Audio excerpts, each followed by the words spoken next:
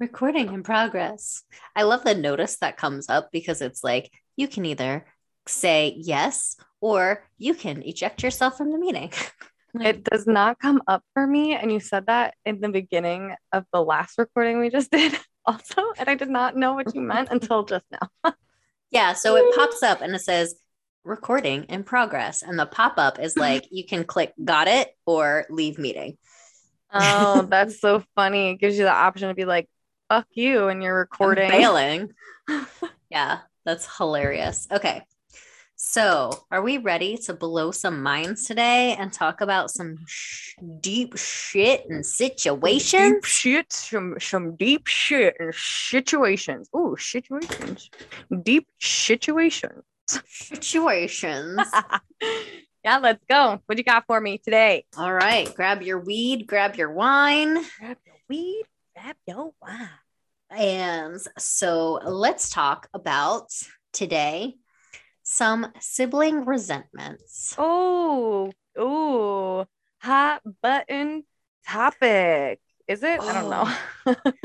I don't know. I think it's more of a realization type of opportunity for us. Yeah. So, on a previous recording that we did, we had this whole conversation and a realization happened in that conversation. I think for both of us that we hadn't had before. Mm-hmm. So we were talking. And that's what we do here. So we were talking, and how many times can I say that that's what we were doing? So here's the situation. The subject was some of your experience of trying to assert yourself as an adult, young adult, like late teen, early 20s, very, very young adult. Not that you're not still a young adult because you are young and adult-like. Adult-like.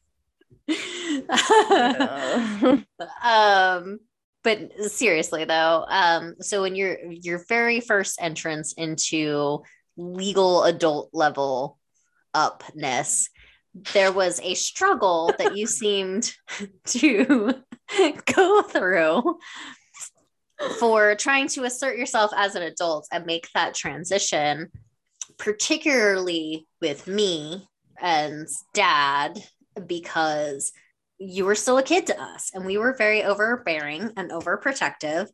I am still a bit overbearing and overprotective. And not as much anymore. A bit, I say, kind of tongue in cheek. I'm still pretty overbearing. So in that particular conversation that we were having, I kind of realized that there was probably some jealousy on your side for like people aren't taking me seriously and they're not recognizing me as an adult. And my sister, meaning me, has been treated like an adult and being able to make decisions since childhood, since she was like 13. Like she was making decisions. I was making decisions for not only myself, but for you. For me, yeah. As a child, like while I was still a child, I was put in adult situations having to make adult decisions. Not assault decisions. Assault decisions. No, I was making adult decisions. As young as 10 years old, really. But things really amped up around 13, where things were like, you're a grown-up now, and that's how you're going to be treated. I know for myself, I certainly had resentments for grown-ups when they treated me like a child, because I was like, you can't like pick and choose when I get to be a grown-up and I have to make these important decisions. And when you're going to be like, for you. Right. And then be like, oh, but you need to be home by 10 o'clock. No. Right. Like you need to have a curfew, but also you need to raise your sister. Oh my gosh.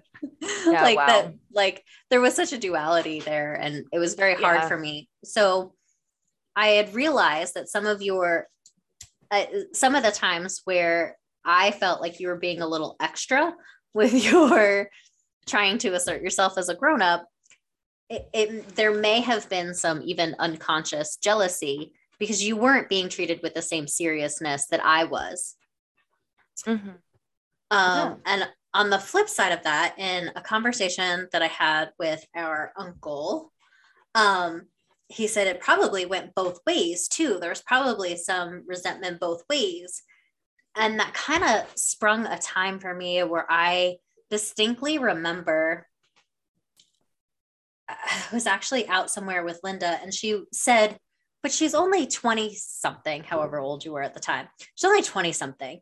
And I was like, yeah, but when I was her age, I was doing blah, blah, blah, blah, blah. And there was and there was still that, yeah, but you're you. So and so there's so much of that, like when I'm 13 and I'm making certain decisions and I'm like, well, when I was her age, I was doing this, that mostly we can say, yeah, but that was not appropriate. And that's not what 13-year-olds should be doing. But in your early 20s, there were times when I'd be like, well, when I was her age, there are certain things that I was doing that were appropriate age-wise, and you were not held to that same expectation that I had some resentment towards. So like what? I don't remember exactly. I know that's a lot I know. I know. So it was sort of this realization that I had to come to today to be like, yeah, there were times when I definitely had that resentment that you didn't have to be held to the same level that I was. Yeah. And I guess for me on my side, it's more of like I had the resentment that I was treated like a child and given more boundaries and less control over my life, and decision making over myself.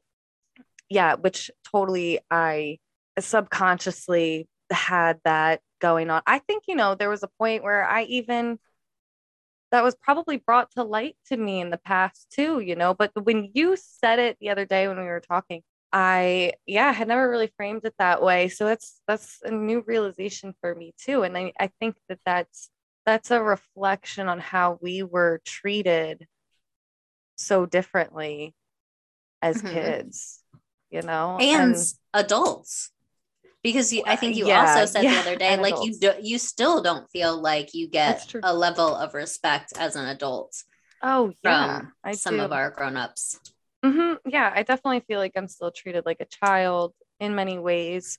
I also see the thing that's crazy about that is that I kind of see why, but I don't agree. You know what I mean? Like I understand some of the perspectives that could be happening that make people treat me a certain way. But then the thing is like, such as, well, like, okay, so to the outside, choosing teaching yoga as a career was it was hard for some of our grown-ups to digest and support. It's a hobby.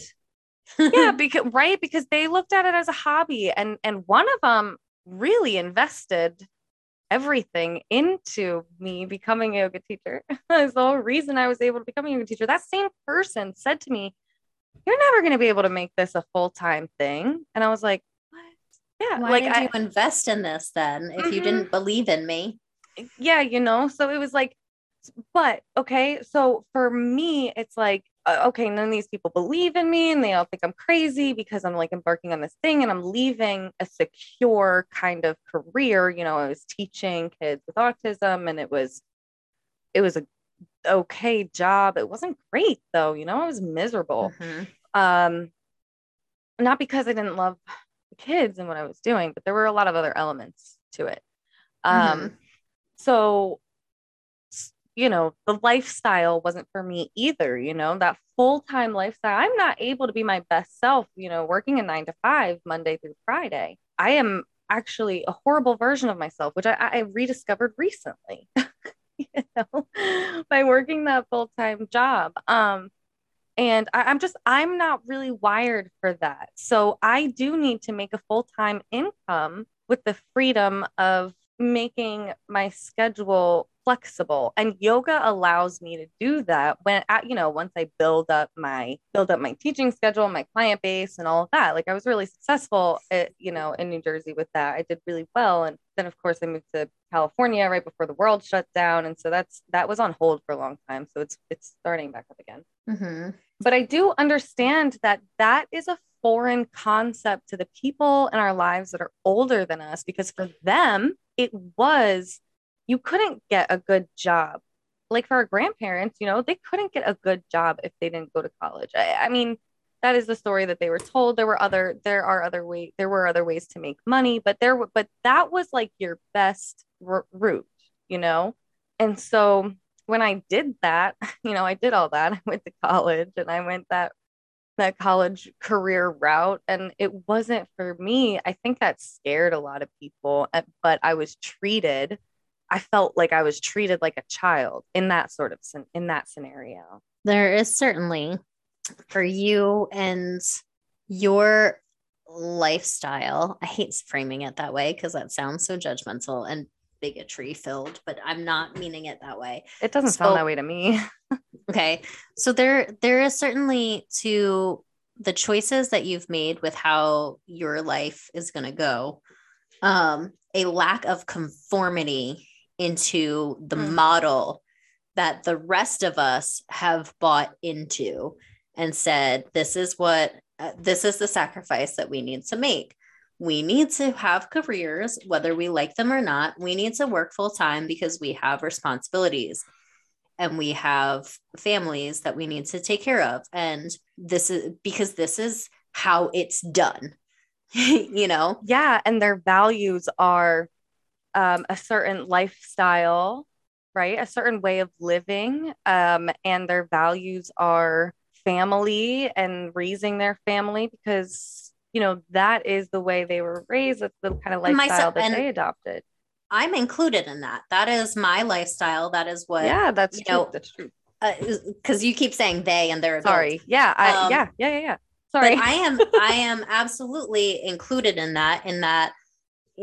I have bought into this. I have a job and I don't love it all the time. There are, particularly right now, I'm kind of enjoying it because I'm getting a lot of recognition. I'm doing a lot of really great things, and I love that. And I really like my boss right now, which has not always been the case. So I'm in. Yeah, I know. I love that. I love that for you. So I'm in a place where I really like my job right now, but there have absolutely been times where I've been like, oh my God, I hate this. I don't want to go through with this, but that's not what's important. What's important is that in my adult life, can I take care of the responsibilities that I need to take care of? And can I provide my child with a life where she doesn't have to worry about grown-up things the way I did as a child? Yeah. Mm-hmm. Like she doesn't have to worry that the TV is not going to work unless there's some glitchy thing with the Fire Stick, like, which I'm sure for her is way bigger, but it's not like there is just that future ad sponsor. Goodbye. I need an upgrade. I've got old ones, but anyway, yeah, although I don't think Amazon is ever going to be a sponsor. Yeah, no, I don't think so either. I was just if they want to, they and their money are welcome. I certainly sponsor them financially in a whole bunch of ways. Yeah, right. But anyway,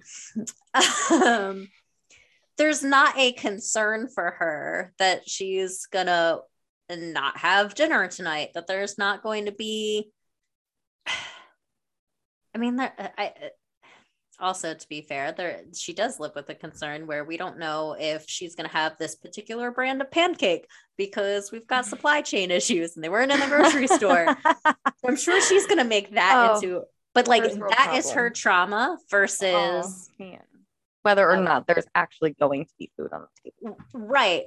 Versus like, I remember a time of going to the church and getting food to fill our pantries and getting in significant amount of trouble for making my sandwich with too many slices of lunch meat because that lunch meat needed to last us a whole week. And I had too much of it in one sandwich. So like there's delicacies, and for me it's more important that my child not have to worry, how are you paying the bills? Now there's a duality to that too, because there's also a like, let's teach her responsibility, and so she's not entitled, and mommy has to work. Do you like having a place to sleep at night? Like, do you like being able to come inside when it's cold? You need to have a house to live in. Mommy needs work, because she does get a little bit like, you work too much. And I'm like, that's the perception, because I work at home and you go to school for less hours than I have to work. You do work too much. I do work too much, but I do stop working. So you do spend time with her. Like a lot of the time that you're working, she's asleep. To be fair, like the weeks that you have her, like, let me just make that clear. Yeah. So when she is home and I pick her up from school, I'm also gonna like, my job offers a lot of flexibility in that I pick her up at 2:00 in the afternoon, and I might have a meeting when we get home, like at 3:00, because I've sat in the car line for a while. I've gotten her snacks. I've got her set up. I'm like, okay, I have a meeting from 3 to 4. And she's like, you work too much. I'm like, it's not even 5:00, child. And I've already picked you up, played a game with you, gotten you snacks, got you set up with the TV, and said, I need to work for an hour. Yeah. And then we can play a game. And I play board game. And there are times when I don't work from 2 until she goes to bed at 8:00. Yeah. And also, that's a whole new format too. I mean, the first 5 years of her life, you were going to an office and you were not doing the work. You weren't, I don't think you were working from home at all, like even at night. No. But the weeks that you didn't have her, you would stay until like 10 or 11 o'clock at night. And I know that because you would call me on your walk to the car and be like, in case I get addicted, you can call the police. What did you just say? Addicted? Abducted. Abducted. You can call the police. Yeah. So, and so then when the world shut down, and you started working from home, her perception probably changed from that, because she also started going to school from home. So she just saw you working all the time. So that perception definitely had to shift for her. And so now she's still kind of dealing with that, because you're still working from home, and she is going to school now. So she got that shift and you didn't.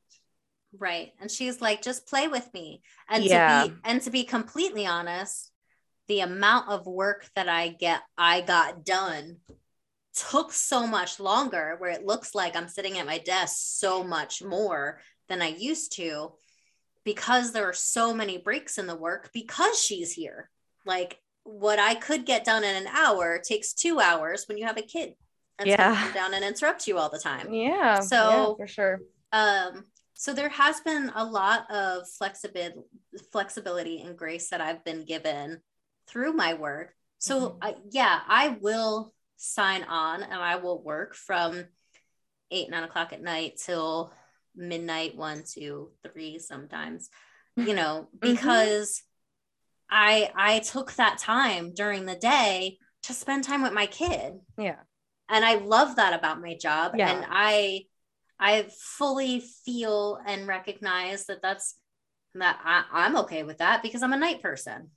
It's okay that I have to do that sometimes. Yeah. And I don't have any resentment towards my job for that. I'm tired. Like, yeah, it's not like the optimal sleeping schedule. Right. I am tired. I am absolutely tired. I am worn down. Yeah. And so for me, like, I could never handle that. Like, I could never. Right. You would not want to conform to that at all. And I can't even conform to the regular hours without like having a kid and having to break it up and having to do all of that you do. And I know not everybody does that, but like either scenario is like, that would be like too much for me. I love you. She just had like an idea. I did. I just down. light bulb. I saw she really, her face lit up and everything. I'm trying not to interrupt your thought. No, it's okay. It was so cute. It's the cutest thing. I love you so much. I'm trying so hard and working on not interrupting you. Yeah, that's something that we both have to work on. And like I said, we were just talking on the phone too. And like I said before, that's a common theme in podcasting. Yes. So finish your thought so that I can circle back to okay. my memory of something I wanted to say earlier. So either scenario, either way, either way, if I were to work the 8 hours, 40-hour a week lifestyle, either the way you do it or, consecutive 8 hours a day, it's just not for, I cannot operate on sleeping for 3 to 5 hours a night. I need 8 to 10 at the minimum. But then again, if I go over 10, that's probably too much. It's like a very fine line. Anyway, I found that when I was working a full-time job, most recently I had no time like for other responsibilities, in my life. And because I was so tired. That's just not, I can't operate optimally in that way. I wasn't getting enough sleep anyway. Like there were other elements contributing to my lack of sleep, and there was extra responsibilities on my plate that I was having trouble adapting to. Yeah, so I found most recently that for me that lifestyle just doesn't work, and it can sound silly to people. Like you were just laughing. I don't know if you were laughing because of what I was saying or something else, but it sounds silly to people. And it does. And that's Is hard. And it is hard to adjust. And that's why I get treated. It's like I see that perspective. I know why it sounds silly to people, but because it is my truth. It's my that's reality. What grown-ups do. Like grown-ups have to. So we talked about my work ends with the child at home, but I still have to do laundry and dishes and cleaning and like all. And I don't know how you possibly do that. You don't have a partner. You do it all by yourself. I'm a single parent. It's insane. And I'm like, it's insanity. I could never. I admire you. I don't want to do that though.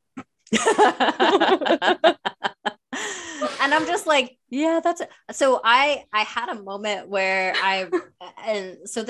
when you were here when I had my surgery, and I could hear you. So I had my surgery in February of 2021. Wow. So we're still, that was almost a year ago. Monday will be 1 year since surgery date. And I heard you downstairs. So Guinevere was still homeschooling. This is going to be fun, guys. Buckle up. And I was laying upstairs trying so hard not to work because you wouldn't let me have my laptop. There was like a couple of points when I'd reached for my laptop and you're like, no, you need to not be working. You're recovering from surgery. So my laptop reasonable. Was absolutely. And I was so overwhelmed by the thoughts of all the work that I was going to have when I go back. This was not when I was in a good place at work. A year ago, my work was not in the place that it is today. True. So, wow, how much has changed in a year. Holy moly. So I was laying up in bed. I heard you arguing with Guinevere. Guinevere was doing virtual learning, and you were arguing with her about like her work that she had to do. And my thought was, oh my God, my life is really hard and Missy's trying to do it right now. And that part is just really hard. Like I should really go downstairs and give her like a break. And there were times when you came upstairs and I was trying to tell you, I'm like, pick your battles. Like, it's okay if this week Guinevere just doesn't get everything done that she needs to do. I'm like tearing up a little bit. Just like going, it was so hard. I was like, you're still Aunt Missy. Like you're still fun Aunt Missy. There's a level of your relationship that you're not going to win this battle with her because she doesn't see you that way. Yeah. I just felt so responsible. And I think you were feeling in that quite disrespected by her also. because she was not listening to things that you were saying, and she was being adamant. And so, and I was sitting there going, I mean, and to be fair, she's kind of rude. she is sometimes. But she also just doesn't see you that way. You're not the boss of her. Like, she's just like, yeah. And you know what? And I've never been, and I've never tried to be, like, I've never tried to play that role. And honestly, and you shouldn't, because you're her aunt. You're not her mom. Yeah, no. And I've always been the person that, like, if she wants mom, she comes to me. She feels safe coming to me and saying, I want my mommy, since she was, 0 years old. Yeah. And I would bring her to her mom. Like, that's who I am. Right.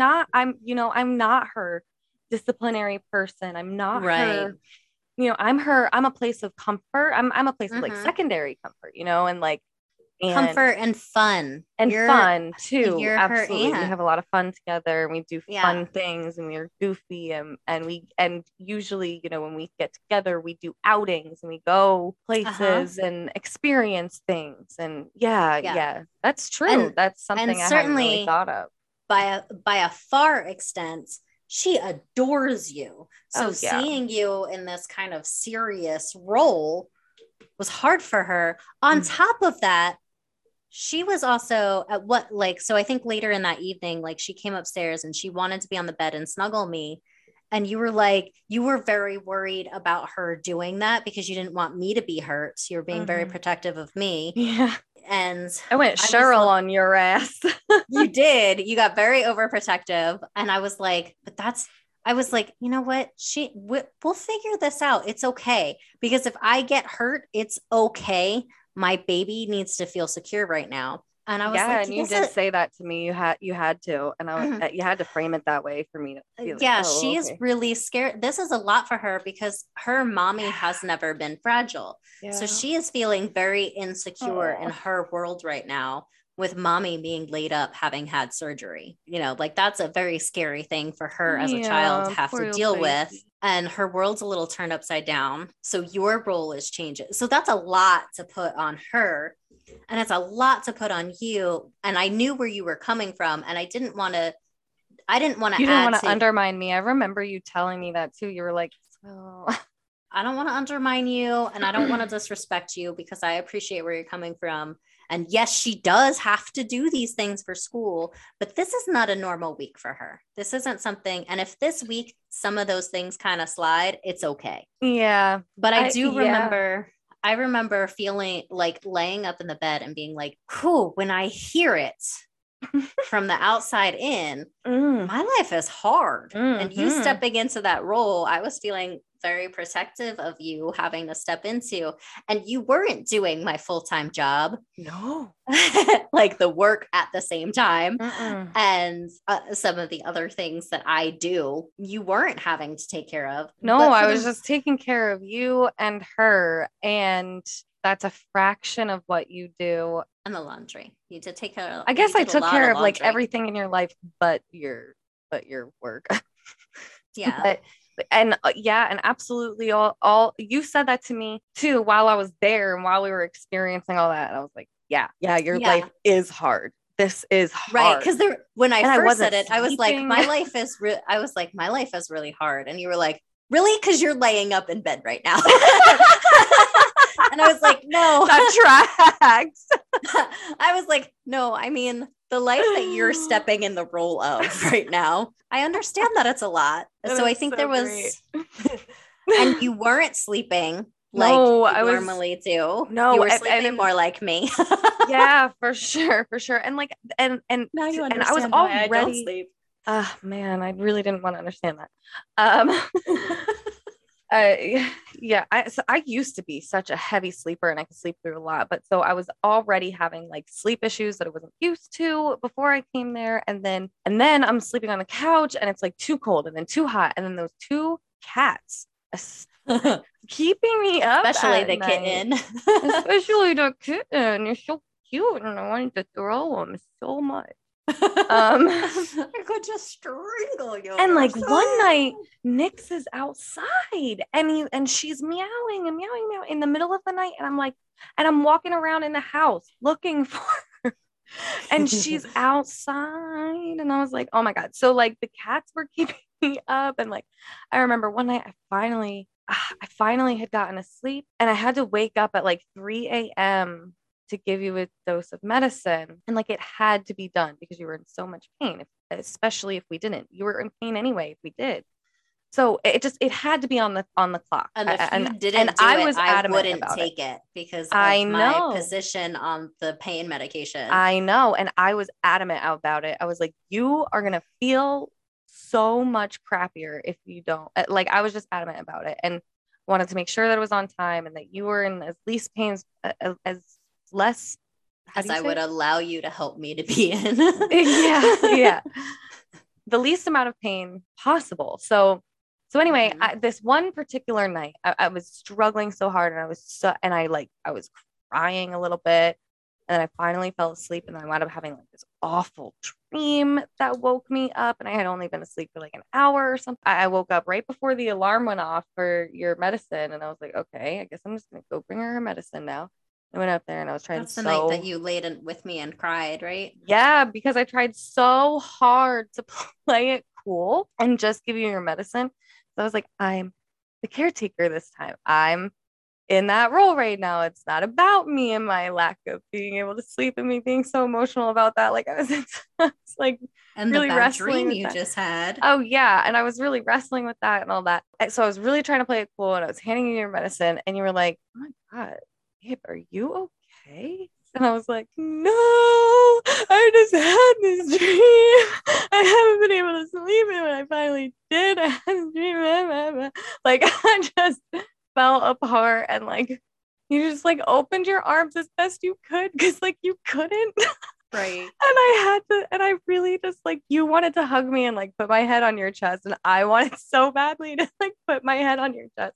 And And you like, couldn't. and I couldn't. So I put Just my for head on your listeners, lap. just for listeners, I had a breast reduction. So I had Yeah. literal incisions across my torso. So there was no touching. There was No. no There was lifting no my arms. reaching. Yeah, right. There was no ability to do their mobility was limited incredibly, and it was incredibly painful. And I had literal incisions that ran across from one side of my chest to the other. Yeah, it was a hefty wound, man. Like, Yeah. it was. And this is For another such reason I was minimal so. results. I'm not going to lie. Mm. For such minimal results. Oh my goodness. So I've been watching, so I was watching we've been talking about like the Playboy stuff recently. Oh my God. Yeah. And so I watched something recently that was about Pamela Anderson, and not the new show, Pam and Tommy, but something else that was a thing about her breast implants and what she had removed. And Mm.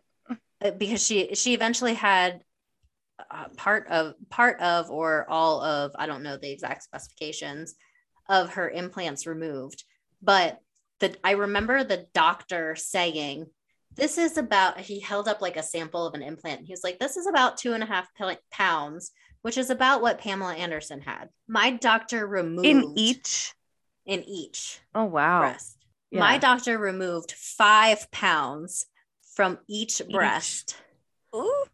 And I only went down 2 fucking cup sizes. Like, I was like, you were trying to go down how many? I was hoping to go down to, I don't know how many. I was trying to go down to a double D. And what are you at now? I'm at an F.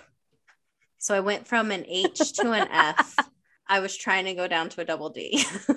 And at first, when I had the surgery, I was like, they feel so tiny. And then I went and got sized. I remember. And I was like, no, they're not. Fuck, they're not. Like, wait, this is reduced. And yeah, then when I feel to finally I flash you at any point and be like, this is tiny.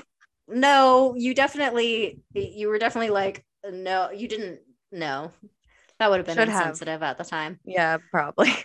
That would have been, you were like, no, trust me, that is not what's tiny. Yeah. But they felt very small. And then I went and got sized and found out I only went down 2 cup sizes. And I was like, what? All of that? And I still have to custom order my bras. Yeah, because that was like a huge part of it. I was like, I still can't buy off the rack. Are you kidding Yeah. me? Yeah.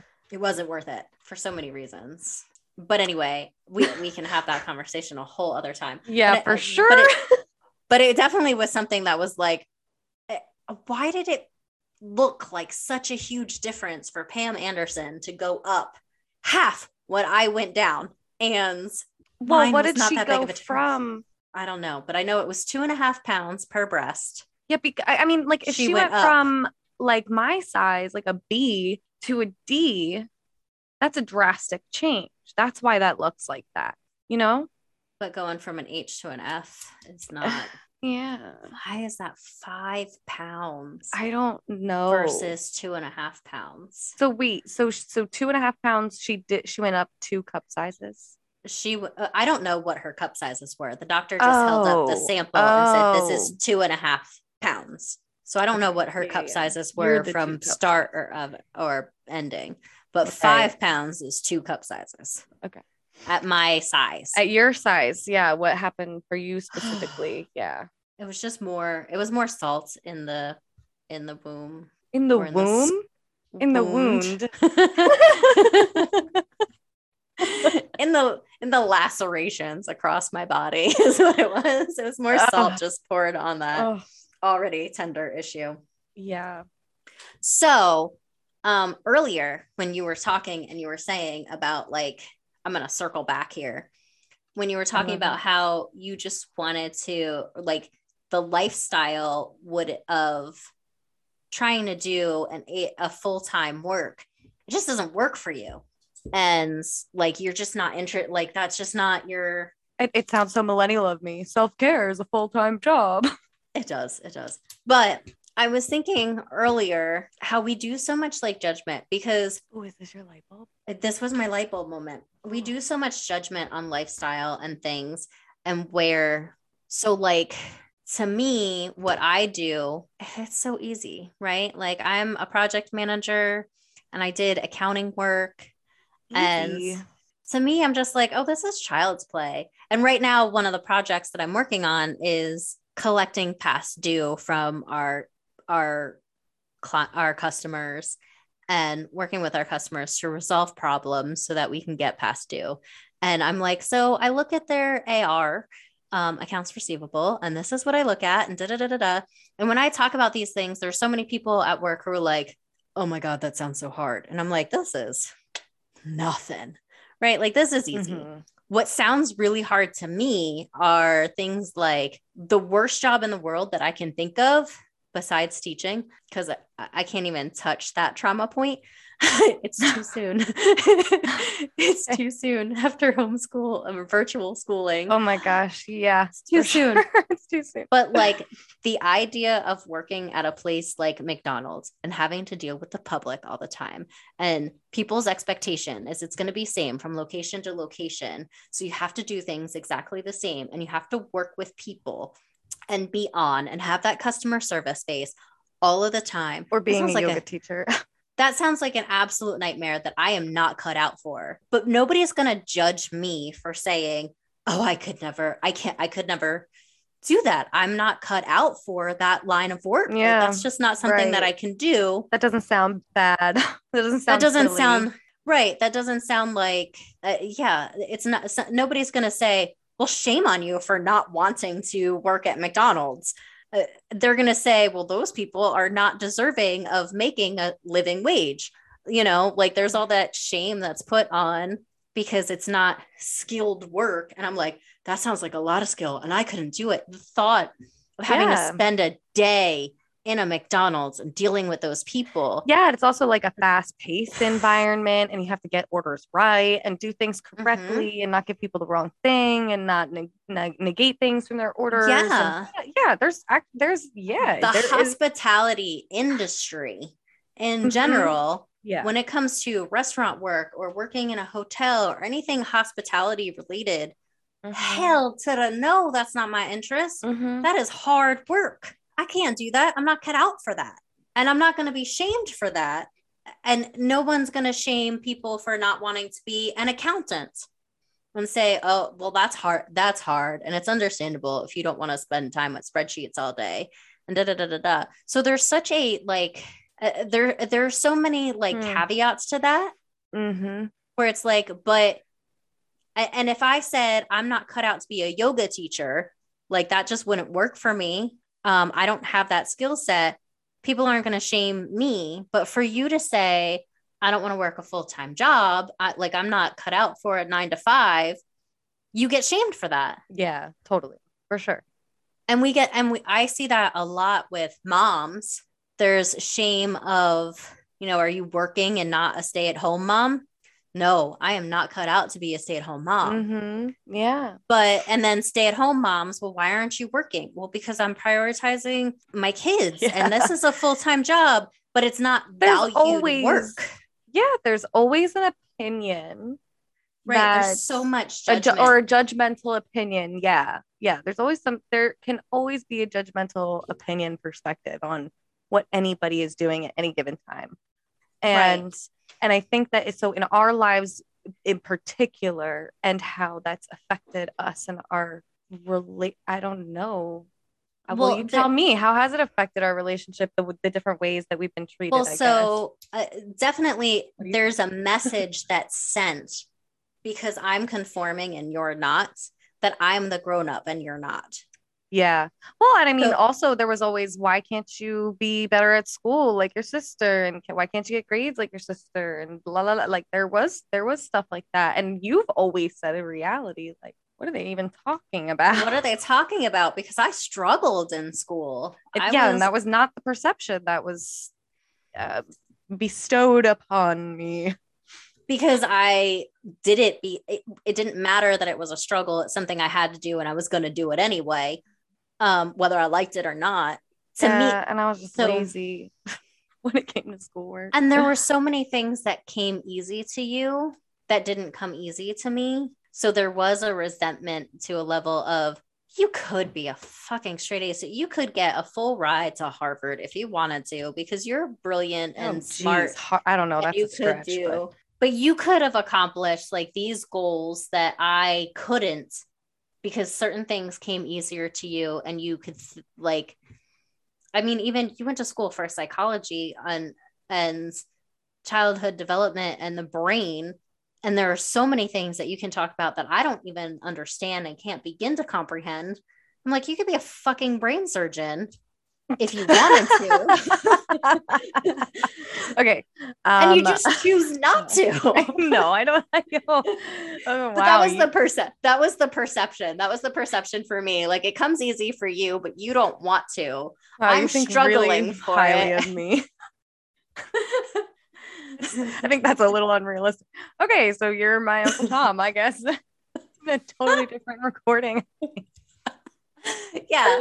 So there was definitely a perception of things come easy to you. So you could do anything you want to do, you can do. For me, it was, you always have to overcome your past. You always have to overcome your mom. You're always going to have to overcome, and everything's going to be a struggle. Work your ass off so you can overcome. Things are going to come easy to her. And I was just like, there are advantages that she has that she just takes for granted and she doesn't want to. I feel like the expectation. She doesn't want to.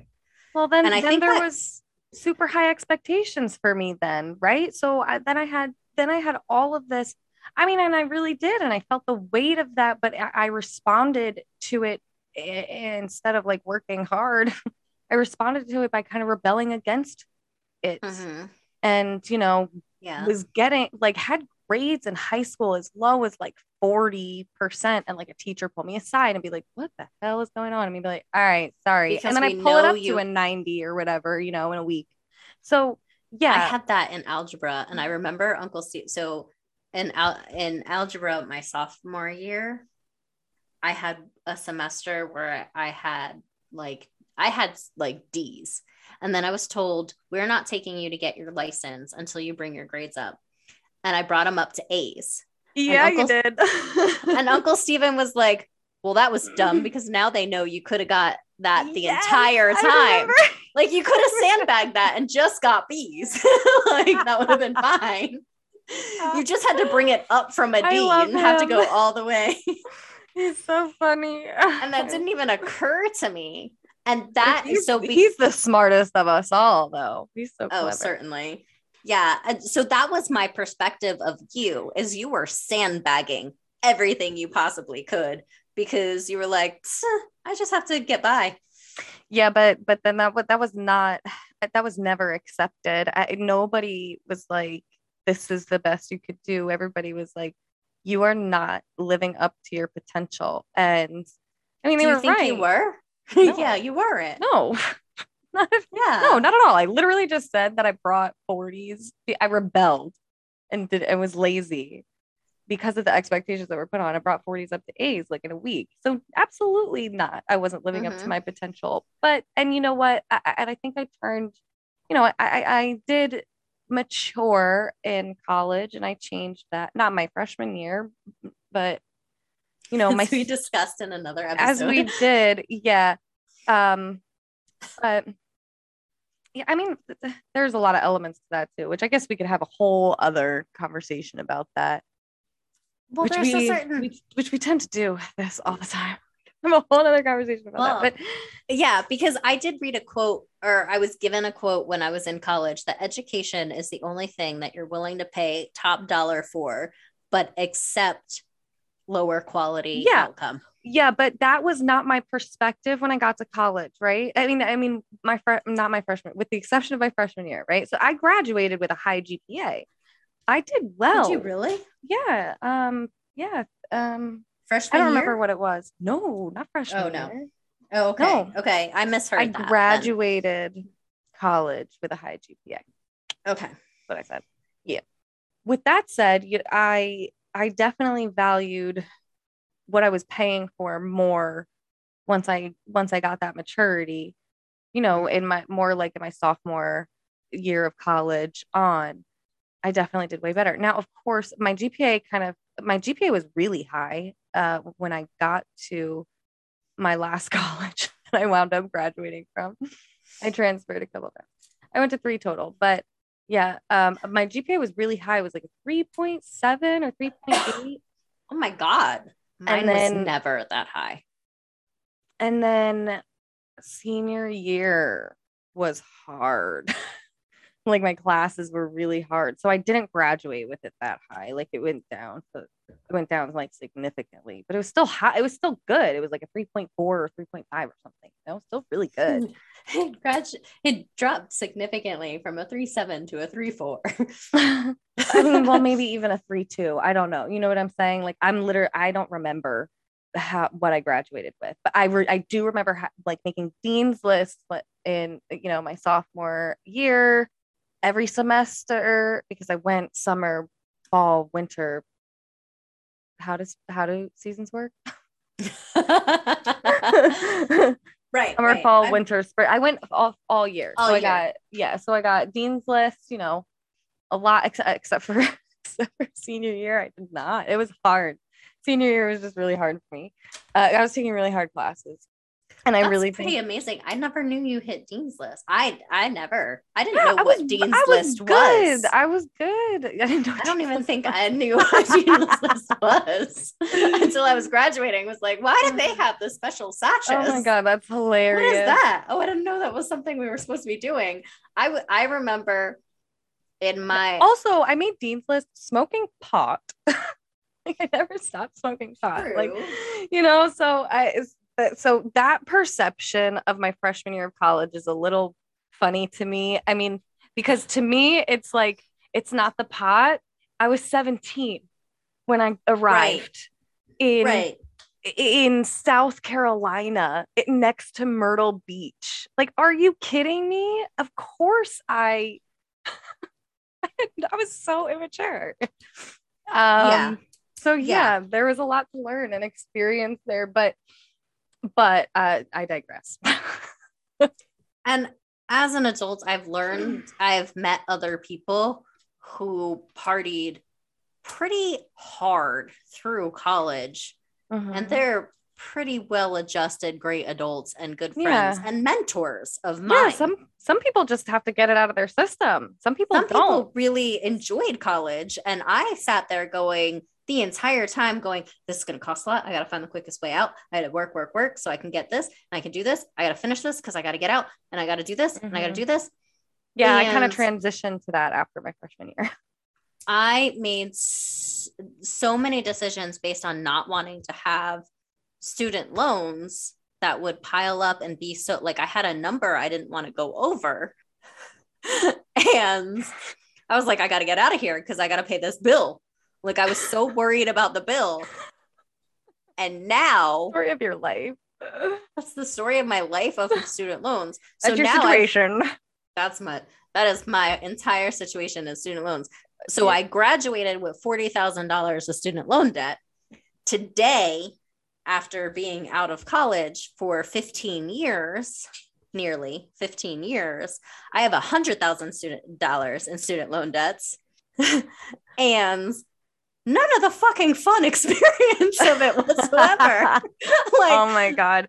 I should have taken that semester abroad. I should have done that trip and gone to Africa. And I should have spent that spring break with the Peace Corps building wells or whatever the hell, like all of those things, those like humanitarian things that I really wanted to do, and was like, no, because I'm gonna have to take out some more student loans and it's gonna cost more money and that's gonna be piling on, and I need to have my student loans paid off by the time I'm 25 and or by the time I'm 30, and because when I'm 25 I'm gonna buy a house, and so that I can get married, and it's 27 I can have my first of my 3 children. My Lord. Like, it was just like there was a plan and this is how it has to go and this has to go, like it was so mapped out in my head. Oh my God, this is I can't imagine that. This is the way life is supposed to go. So I didn't have all of these fun experiences. I had some fun experiences. College was fun. If any of my college friends are listening, I love you, and we did have some good times. But I missed out on a lot of other things that I did want to do because I was like, no, I can't do that, because I was worried about the bill after the fact, only for that to multiply to a point of no return. Oh my God. Yeah. I mean, and for me, it was like, I'm actually glad that I had that experience my freshman year where I did do a lot of fucking up my at Coastal. Don't get me wrong. I don't think it was nearly what Dad thinks I was doing. Or made it out to be. Yeah. I was smoking weed and like drinking Four Loko on the weekends, you know, and, so it was not like crazy. So how is that different than what you're doing now at your current age? Right. Well, I'm definitely. You don't drink Four Loko. Four Loko. I was 17 or 18, but yeah, and I don't drink alcohol. I didn't even really drink alcohol heavy then. I've never been a big drinker. I've never loved it. You know, it's never been like, or even liked it that much, you know. Even in high school, I would tell Dad, hey, we're going to a party and I'm the DD and this is where it's at. And da-da-da. Do you remember the time you told him that you think you're allergic to alcohol because it makes your cheeks red? I still think that. No, that's just what alcohol does. Really? It's not an allergic reaction. Really? I mean, I like literally looked it up for a while because people would worry about me because it's excessive. Like I literally look like I'm sunburnt and I get rashes. I get patches of red all over my neck and on my chest. And it started specifically with Four Loko, and we thought maybe it was like the sugar and the caffeine, So I think I still think that's true. I think that there is a component of allergy, and you can invalidate that all you want, but no, it was just really funny when Dad was like, so she told me she doesn't drink because she's allergic to it because her face turns red. And I was like, but that was I've true. never The thing met is a person. That was true. I wasn't lying. I truly believed that. That's what drives me nuts. Is like he doesn't believe me, and it was hard to believe at that about time. It doesn't make it any better. Because I have never, ever been drinking with anyone in my time, and I've been drinking for a number of years. I started drinking when I was 14 the first time. And every single person that I've drank with, when they start to drink more, their face turns red. That's absolutely. People get a little rosy cheeked. My entire face would get lobster red. And people would literally come up to me and ask me if I was okay and inform me how red I was. That's weird. That's not the normal alcohol redness. Well, I've been with you when you've been drinking, and I have not seen that level of redness. Because once I start feeling warm, I stop because it literally feels hot. So hot. It feels like sunburn too. It looks like sunburn. And also, I've also figured out kind of what kinds of drinks do it more than others. So like, and when we drink wine to it. Yeah. And wine really doesn't do it to me that much. It does sometimes though, and I can feel it coming. And so I'll stop or I'll drink water or you'll see me put my hands on my face and like try to cool my face down. So yeah, I mean, not this year though. 2022, I'm not drinking. That's my goal. No. Well, we have also talked about your sensitivity to being slightly uncomfortable. Well, all right. So whereas most people are like, I'm starting to feel a little drunk and that's okay. You're like, oh my God, I feel like I'm overheating because I'm getting a little warm. I'm going to die. I must be allergic to this. Oh my God. All right. I love you, but there is a possibility that to some extent that may be exaggerating slightly your experience. Anybody has like evidence that one can be allergic to alcohol, please submit it. Help me prove my point. Because you're not allergic to grapes. Yeah, but that's not alcohol. Alcohol is just fermented grapes. Well, wine. Well, then there's the fermented part. Yeah, so maybe I'm allergic to fermented grapes. Old. Like, I don't know. There's a problem. I don't know, but we're gonna have an answer to this. There is a Netflix series that you can watch. I don't remember the wine one. Honestly, I don't remember the beer one either. But you can get to those different ones with Neat, which is the bourbon one. So on Netflix, you can watch, and it will tell you about the aging process and how they ferment these things. Ferment? They're for fermentation for alcohol. Just a point of reference to know what the difference is. I think there's a wine one. I know there's Neats, which is for bourbon, and I know there's a beer one. I think there was a wine one. These were Netflix originals on Netflix. They were released in 2020. I think they were released in like 2019 or 2020 because I definitely watched them at the beginning of the pandemic. This is going back trying to remember 2 years ago. You're gonna leave that in there too. Oh yeah. Allergy.org. Oh my gosh. She's literally looking up alcohol, like allergy. But like, I feel like there would be a allergy to other things that contain alcohol, like rubbing alcohol or nail polish remover. Like it would show up in other ways. You think that if it like was but alcohol. Okay. Well, maybe. Okay. Like you can use nail polish remover and your fingers don't break out. Well, maybe it's not an allergy. It's a sensitivity. What's a sensitivity? Because this is what this says. In contrast, wait, what? I love that we're fact checking ourselves here. In contrasting, wait, I can't read. Let me try one more time here. Okay.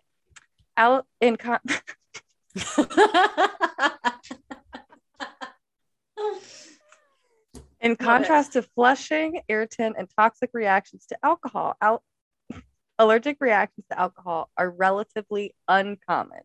In people with alcohol allergy, as little as 1 milliliter of pure alcohol, equivalent to 10 milliliters of wine or a mouthful of beer is enough to provoke severe rashes, difficulty breathing, stomach cramps, or collapse. Alcohol can increase the likelihood of severe allergic reactions from other causes like food.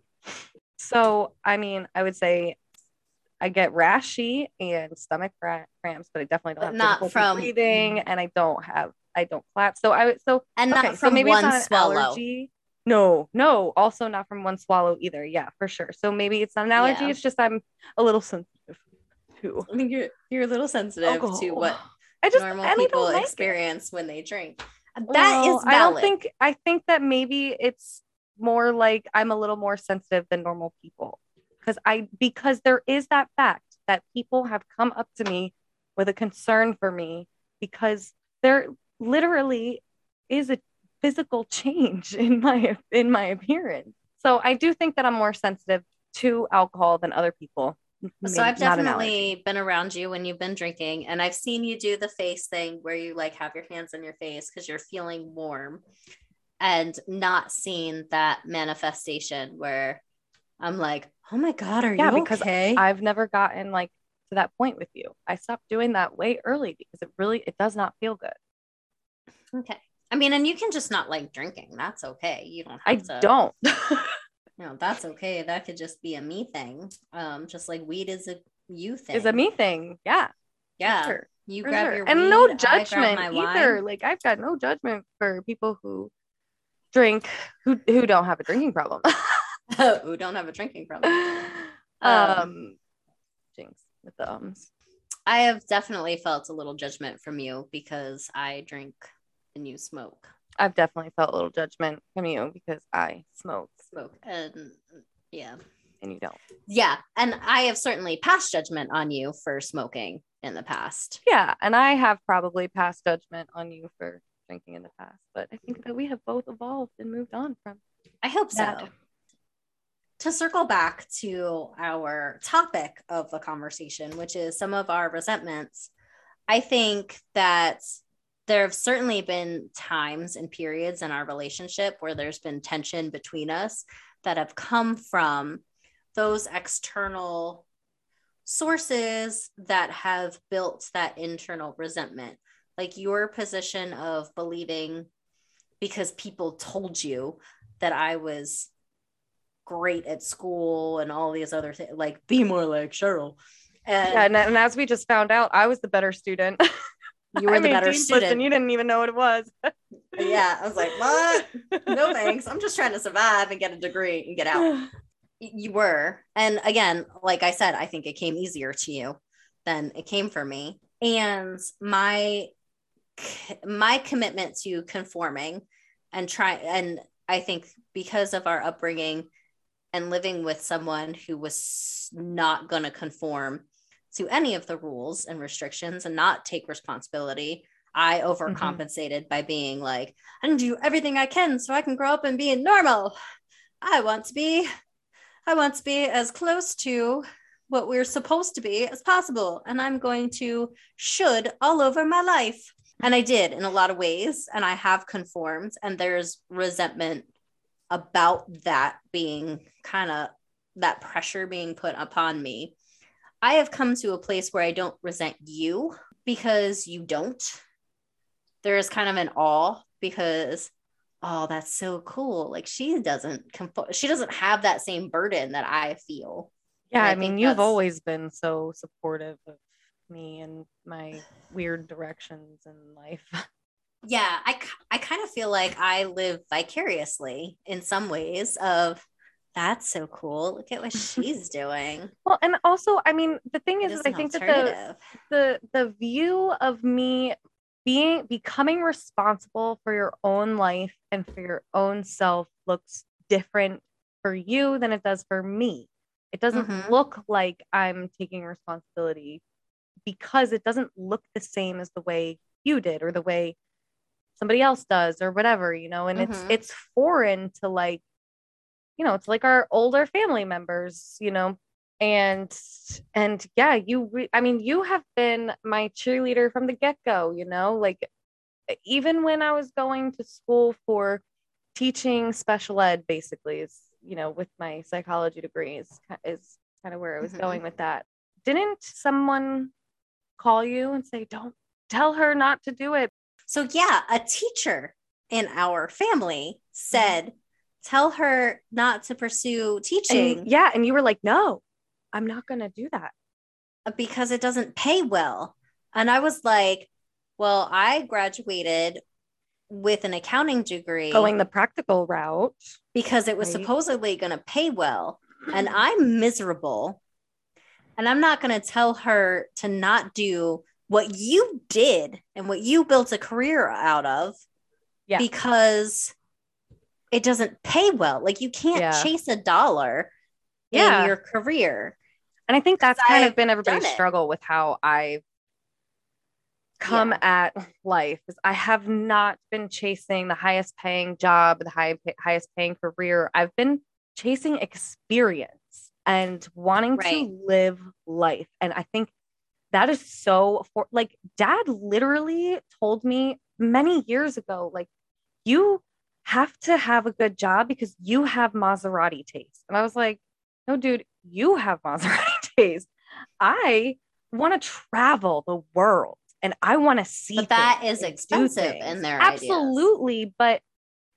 But I can do that as I go a little bit more easily because, you get something like a Maserati and it costs a shit ton of money. So you have to put a lot of time into making that money or a lot of time into paying that car off. And because travel is where I spend money, I don't ever have to worry about staying in one place and staying somewhere long enough, like to pay things off like that. You know what I'm saying? Well, and I think if your vision of a trip to Italy, for example, because that's something that most people can like see, right? Your trip to Italy is you're willing to go to a hostel or a Airbnb and you're willing to just walk the streets of Italy and see Italy for what it is. You're not going to be like, oh, well, I have to go on the tour of this. I have to stay at this hotel. I have to have this meal plan. I have to go to these restaurants. I have to see these touristy things. You want to go and be like, nah, I just want to go to that place. I want to go hike that mountain. I want to go hike that mountain. I just want to have one bowl of pasta in Mama Z's kitchen. Right. I don't need to go to that restaurant. I'm just going to meet someone and be like, yeah, I'll have dinner with you. Like, let's break bread. So for me, a trip to Italy is, okay, I have to get a reservation and potentially a vehicle. And I have to have a plan of where I'm going to eat. And I'm going to have to do all the, I can't go to Italy if I'm not going to go do a wine tasting. And and this is what that's going to cost. And your trip is, nah, I got my backpack and we're going to do this. As long as I go during a nice enough time of year. Yeah. I'm good. Yeah. I'll figure it out. Let's get there. Definitely. Yeah. And that's how I've traveled the country. I've only been out of the country one time, which was really, really cool. But that is totally how I've traveled and I love it. And I've had really cool, awesome experiences that I wouldn't trade for anything, and totally worth the minimal amount of money that I spent. Like, let's be serious. Let's look at how much money like Dad and Jean probably just spent on their road trip compared to how much I spent on my cross-country road trip, right? And like they drove a fraction of what I drove. You know what I'm saying? Like, just because we have different needs, stay east of the Mississippi, I guess. Well, yeah. I mean, different needs, I guess, And you'll sleep in a car and they're not. No. And I mean, I think and I'm somewhere in the middle of that because no, I don't need to stay at the Hilton wherever I go, but I need to have some security. And I resent the fudge out of my Hawaii trip because I spent so much money on it, on renting the car, on the staying there. And there was so much of the experience. Like I look at the pictures, I'm like, oh, that should have been, I wish I could have enjoyed that experience more without worrying about the money. I mean, the same as what we were talking about with college. I wish I could have experienced the moments and been present more if I wasn't so worried about the cash that it was costing me. Mm-hmm. So I think there's definitely and I think that's part of what's been put upon you and part of why you haven't been taken as seriously, Mm-hmm. which is what we were like the initial of why.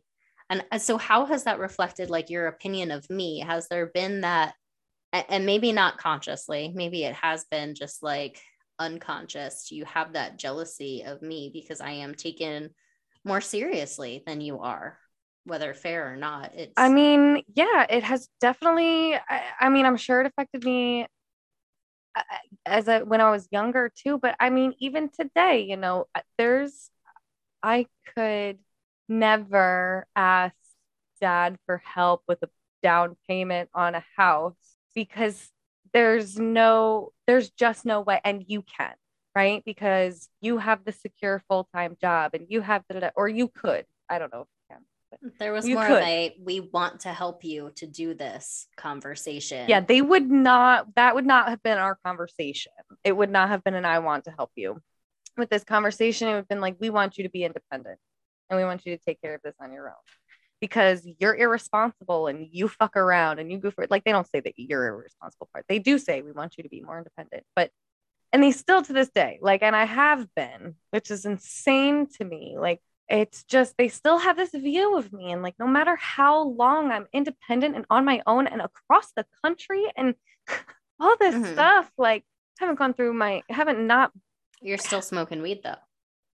So you're still, oh, that's horrible. 17, that's horrible. You're still that 17-year-old girl who's just partying your life away because you're there's this view weed. of me that I like this, that I'm living this love.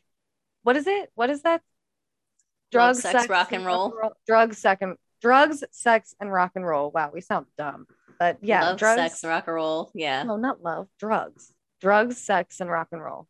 Yeah, I don't think that's how the saying goes, but okay. Yeah, but the rock and roll thing, it was a song that I'm specifically referencing the song and that saying. Okay. You win that one. Sorry, I didn't mean to attack you. I wasn't trying. No, I'm conceding. You're right. Oh, okay. I'm conceding. What do I know? I don't have. What do I know? I don't live the drugs, sex, or rock and roll. No, I'm kidding. I don't have any of those things in my life. Well, and like, so occasionally some rock and roll. So I guess dad probably thinks he's a pro on recognizing that lifestyle because he's the one that lived that lifestyle, and it probably started with him with smoking weed and drinking a little bit here and there, and like that freaked him that's out the gateway drug. Yeah, so and you know what, and like there's varying opinions about that. I don't have like a solid stance in that either. For me, it wasn't like, never. And I think that's so hard for him to grasp, that like I can smoke weed and take care of myself. Honestly, a lot of times smoking weed is taking care of myself, depending on the situation. Sometimes I'm smoking weed to get high. Sometimes I'm smoking weed to help my stomach, because like there's different uses for it, and that is so hard for him to grasp because that is not his perspective. When I was talking to Uncle Steven earlier, and I don't know if I said this to you before, but when I was talking to him, I was like, well, for me, there's so many health benefits to me drinking a bottle of wine. And I was like, and now I sound like Missy and weed. And we had a good laugh about it. And he was like, what are the health benefits? Is it red wine because it lowers your your cholesterol? And I was like, no, but like, I don't sleep more than 4 hours a night consecutively. If I drink a bottle of wine, I will sleep tonight. Even if I like finish the bottle of wine now and I go to bed in 2 hours, I will still sleep more soundly. And my digestion and stuff, it does help me to like poop. I can poop better when I drink wine than if I don't. And he was like, oh, okay, well, that's good for you then. You should drink a bottle of wine occasionally. Like, that's what, and I was like, yeah, I sound like Missy in the health benefit. Like, I'm justifying my habits more so than, And I know that that's how dad would see it. You're just justifying your habit. Yeah, versus right. Because he can't understand any other perspective. Not to say no I one don't get else can. addicted to other things. Like I get addicted to podcasts. I get addicted to TV shows. But like, or certain cookies. I am not. Like I don't have that addictive personality. I did with shopping. Shopping was my heart. Yeah, I was gonna say actually, you kind of had a shopping issue for a minute. Yeah, there was I was having a problem with that for a while. It was a phase, probably more like though for you. And I had to like cut myself off. I had to move physically away from the mall. And then everything went online.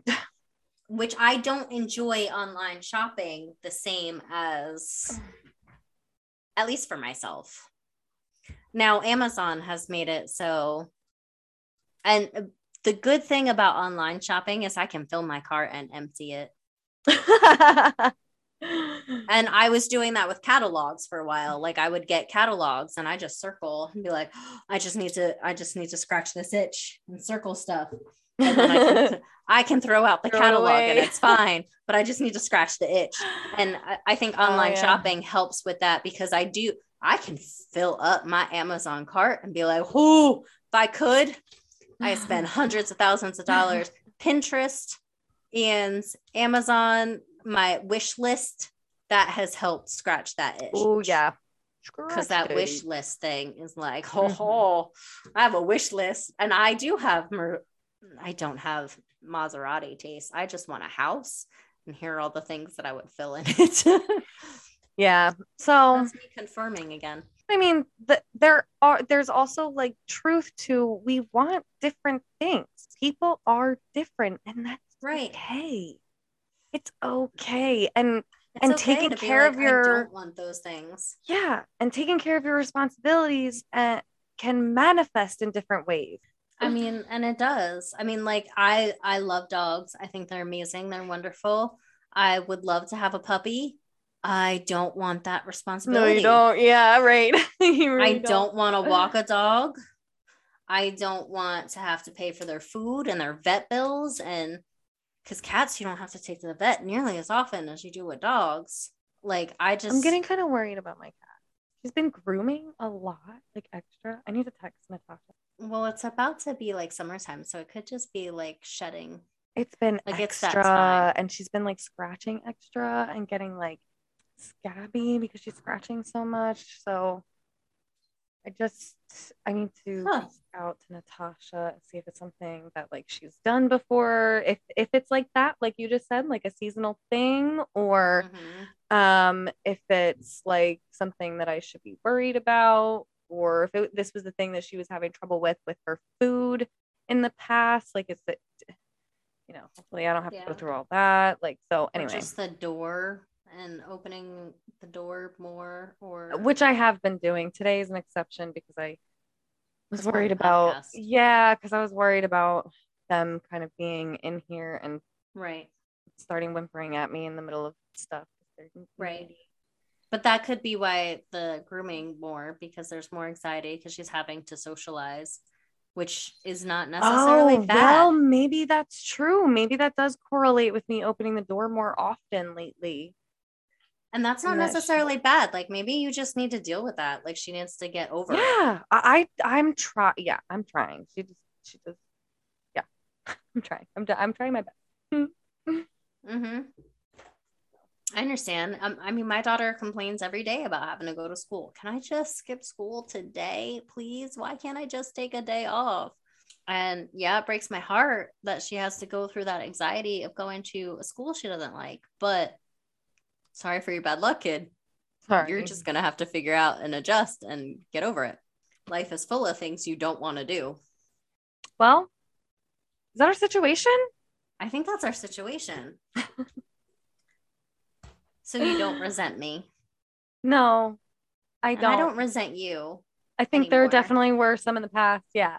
There was definitely some in the past, and but I think that we also covered some new ground today, and recently with that kind of thing, and kind of broke down some things where that came from in the past and why, and and external sources can play such a huge role on some of I think sibling rivalry as a whole, so much comes from those external sources. Oh, a whole nother topic.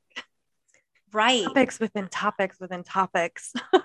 So like people who don't necessarily relate to one-on-one with us, there's still siblings out there that could be listening and be like, you know what? Like, let's look at how are we compared? How are we like resenting each other? Maybe I don't hate my brother. I hate the perception of how I measure up against my brother because of what our grown-ups said. Yeah. Yeah. So that's our situation. So there it is. So no more. So past resentments, no more, but we can still break them down to continue the healing. And if anybody can learn something from us, just one person, that's a wrap. Like and subscribe and download and tell your friends and all that good stuff. Yes, and check out my amazing sister and the links on our website to her yoga adventures. My super irresponsible yoga career.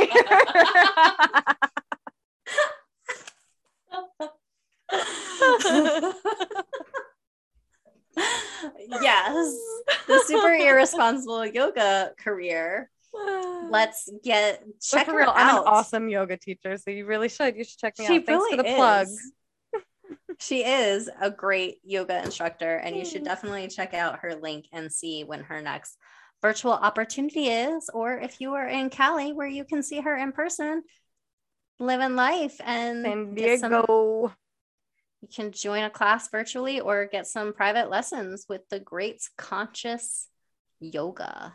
And I love you. Thank you. I love you. Thanks for listening, guys.